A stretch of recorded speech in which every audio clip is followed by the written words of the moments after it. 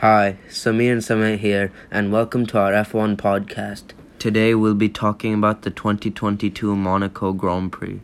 And it was another exciting race in Monaco with wet to dry action and lots of overtaking considering that it was Monaco. Yeah, going into this weekend, one of the big talking points was whether or not we would see Charles Leclerc finish a Monaco Grand Prix for the first time. And this season, he looked to have the pace to maybe try to win here, with him being so dominant all season so far. Yeah, so going into FP1 then, the drivers needed this session and all the other sessions to test out this new generation of cars around the streets of Monaco, and these cars are so much bigger and so much wider, so lap times would be very slow compared to previous years, so it would be interesting to see how people could do. And immediately we saw lots of lockups going into turn 1. Both Leclerc and Verstappen were locking up and going straight on at turn 1.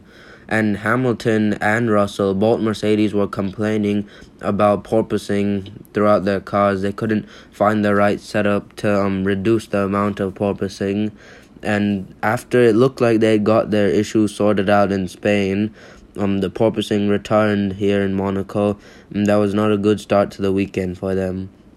So it was the home hero Charles Leclerc who took P1 in FP1 with a time of a 1:14.531, so a very slow time compared to what we've seen before in previous years in Monaco, but this is still FP1. Behind him came Sergio Perez, just 4/100ths behind Charles Leclerc, then Carlos Sainz, Max Verstappen, who was a little bit off the pace. P4 is not usually where we see him, but that's where he ended up. Then Lando Norris came in 5th after a very impressive session for him. And it wasn't just him, it was Daniel Ricciardo also in 7th, so both McLarens doing well, with Gasly splitting them in P6. After Ricciardo came Russell, then Vettel, and then Hamilton to complete the top 10. So going into FP2, drivers would start to push more as they gained their confidence around this track, but one driver that pushed too hard was Daniel Ricciardo, winner in Monaco in 2018 and two-time pole sitter. He spun at the swimming pool chicane after just losing the rear end and crashed into the swimming pool chicane, so that brought out a red flag, and it was disappointment for him. Now obviously that would have knocked his confidence for going into qualifying, so he would use FP3 to try to regain that. Also, we saw lockups into turn 1 and Mirabeau again from Lando Norris into turn 1, and then Lewis Hamilton into Mirabeau, so drivers still locking up in places we don't normally see before. And then also Sebastian Vettel almost had a crash like Daniel Ricciardo, but he saved his Aston Martin, so that was good from him. But once again, we saw the Ferraris flying out in front, this time not just Leclerc but Sainz. It was Leclerc P1, but then Carlos Sainz P2, only 4/100ths behind his teammate. Then came the two Red Bulls, Perez ahead of Verstappen, so Verstappen P4 again.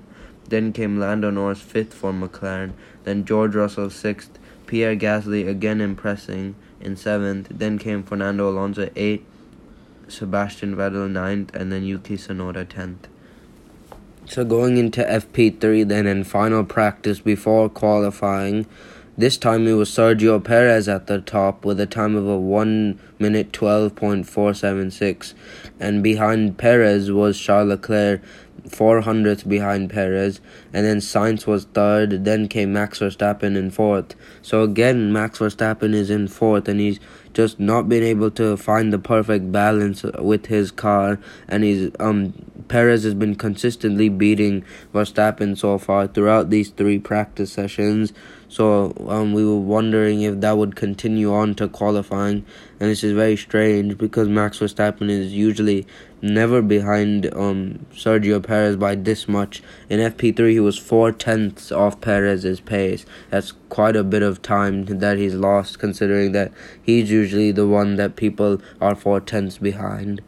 In 5th place was Pierre Gasly, so again, very good performance from him. Then Lando Norris, then Lewis Hamilton and Kevin Magnussen splitting the to Mercedes, and Hamilton once again, even after some overnight setup tweaks, was still complaining about the porpoising of his car. So it was going to be interesting to see how well he would do in qualifying. But it was Hamilton down in 7th and Russell also down in 9th, with Magnussen splitting them and Alonso completing the top 10.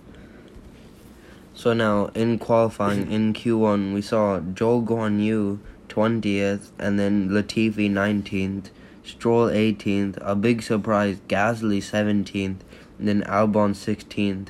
So all of them out in Q1. It was a big shock for Gasly to be out, and a long way behind his teammate. Gasly was just complaining about how his car was set up and how it was just handling. He just couldn't quite get it set up properly. So we saw Mick Schumacher make it into Q2 as well.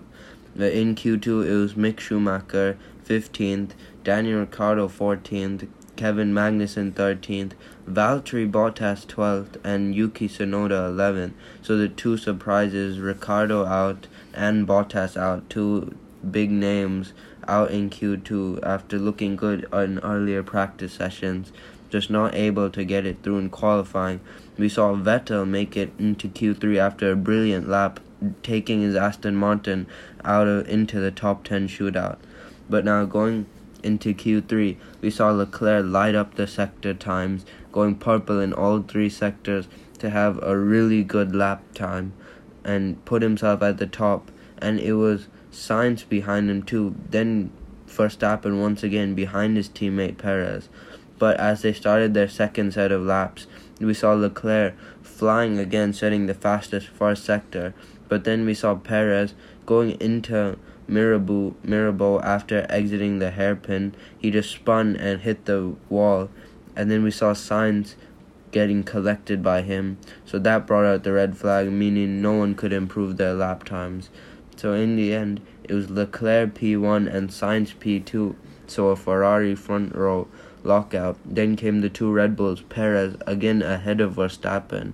Then Norris 5th for McLaren, that was a good showing for him. Then Russell 6th, Fernando Alonso 7th, who also crashed in that last part of qualifying. Then Lewis Hamilton 8th, Sebastian Vettel 9th, good for him in the Aston Martin. And then Esteban Ocon 10th. So now going into the race started off with a severe downpour of rain, and they had to delay the start of the race because on the formation lap, the rain increased and it was getting heavier and heavier when they finally got going. And so the formation lap was delayed, and also then during the formation lap, after they saw the rain getting heavier, they red flagged the race, and it wasn't until after 45 minutes that they were finally able to get the race going again.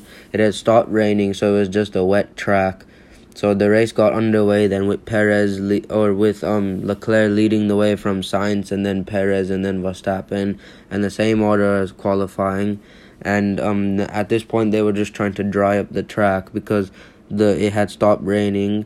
So just about to see who could get to the intermediates quickest and who would take that gamble. And immediately we saw Pierre Gasly taking that gamble. Just 4 or 5 laps in, he took the gamble and went straight to intermediates already. And his tires though didn't switch on until like lap 12, when he was finally able to get past Zhou Guanyu. And then confirmation that the intermediates were the way to go when he passed Daniel Ricciardo going into the swimming pool chicane, and that just brought in a whole lot of people into the pits. First of the front runners into the pits was Sergio Perez. He pitted from the full wets to the intermediate tires, and then he went out for a lap. And then after Perez came in, next came the race leader Leclerc, followed by Verstappen. They both went to intermediates as well. Sainz had already made up his mind on the strategy. He told his team that he wants to go straight to dry tires, so they obeyed it. And so then Perez had some very good pace on the intermediate tires on his outlap because he was able to jump Charles Leclerc when Leclerc pitted. That left Leclerc vulnerable to Verstappen. And Perez was also massively closing in on Carlos Sainz. So Sainz had to fully commit to going to dry tires. He didn't have any breathing room for if he wanted to change his mind. So Sainz then was the first one of the front runners to go onto the dry tires, and it was a double stack at Ferrari, which was not the way to go at all, because Charles Leclerc ended up getting held up waiting for his teammate Sainz to go through, and so that you could hear how frustrated he was on the radio. Leclerc was complaining so much about, like, why did they have to do this, and because Leclerc got held up, that allowed Verstappen to go through, because later, after the Ferraris double stacked and boxed for dries, then the next lap came the two Red Bulls, and they double stacked as well, but Verstappen didn't need to slow down at all. So Perez ended up jumping Sainz as well, because Sainz got held up behind the Williams, so Sainz had lost that time, and Perez was able to jump Carlos Sainz, and Verstappen was able to jump Charles Leclerc.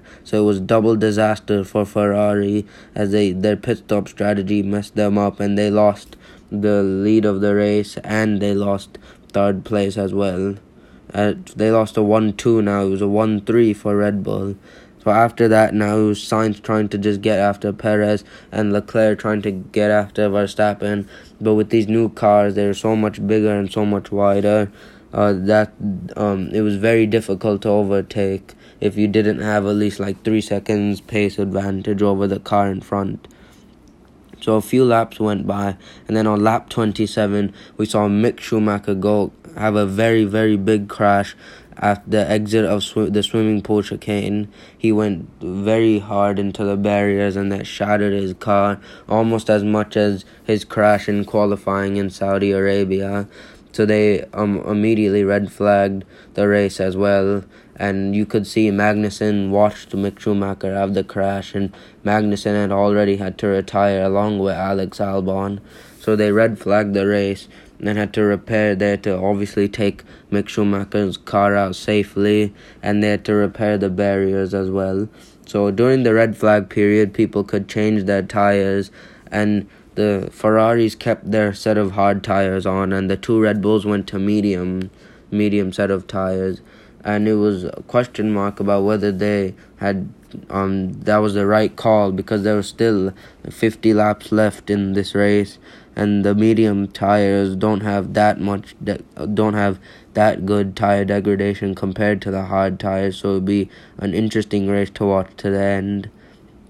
So once the race finally got going, it was a rolling start, and it was Sergio Perez who led then from Carlos Sainz and Verstappen and Leclerc. And immediately up the hill and after Casino, Perez had a big lockup, and he already flat spotted his tires just as they got going again, so that wasn't good at all for his medium tires too. It would be different if they were his hard tires, because they have very low tire degradation, but the mediums, that was not good at all. So Sainz for the rest of this race was pretty much trying to just close up to Sergio Perez, and same with Charles Leclerc trying to close up to Max Verstappen. But behind them at the restart, we saw Zhou Guanyu have a very impressive save at the chicane after he was trying to overtake the AlphaTauri. He saved his Alfa Romeo, and it was a very nice save. So going at the end of this race, then it was an unbelievable victory for Sergio Perez, who won for the third time in his Formula One career, and his first win in Monaco after that disappointment in Barcelona where he had to sort of give up the win to his teammate. He bounced back in very good style to take his first win in Monaco, and it was Carlos Sainz who finished in second place again for the second time in Monaco, ahead of Max Verstappen, who broke his streak for every time he finishes, he wins. He finished this race and he finished on the podium, and Charles Leclerc came home to finish his home race for the first time, but I think he still has that bad luck streak, because it was a very easy win for him, but just the Ferrari strategy once again threw it all away for him. Then came George Russell, who extended his streak of finishing in the top 5 in every race, ahead of Lando Norris in 6th, Fernando Alonso in 7th, Lewis Hamilton in 8th, Valtteri Bottas in 9th, and Sebastian Vettel in 10th. Esteban Ocon had finished in 9th, but after his a 5-second penalty due to contact with Hamilton. He finished outside the points, and I don't think that penalty was pretty fair because it was a wet track and wet mirrors and you couldn't really see, and it looked like Ocon had full rights to the corner and Hamilton really just tried to stick his nose up in there. So I don't know why the penalty was necessary, but it knocked Ocon out of the points. So thank you for listening to this episode of our podcast, and be sure to join us next time when we take a look at the 2022 Azerbaijan Grand Prix. Thank you.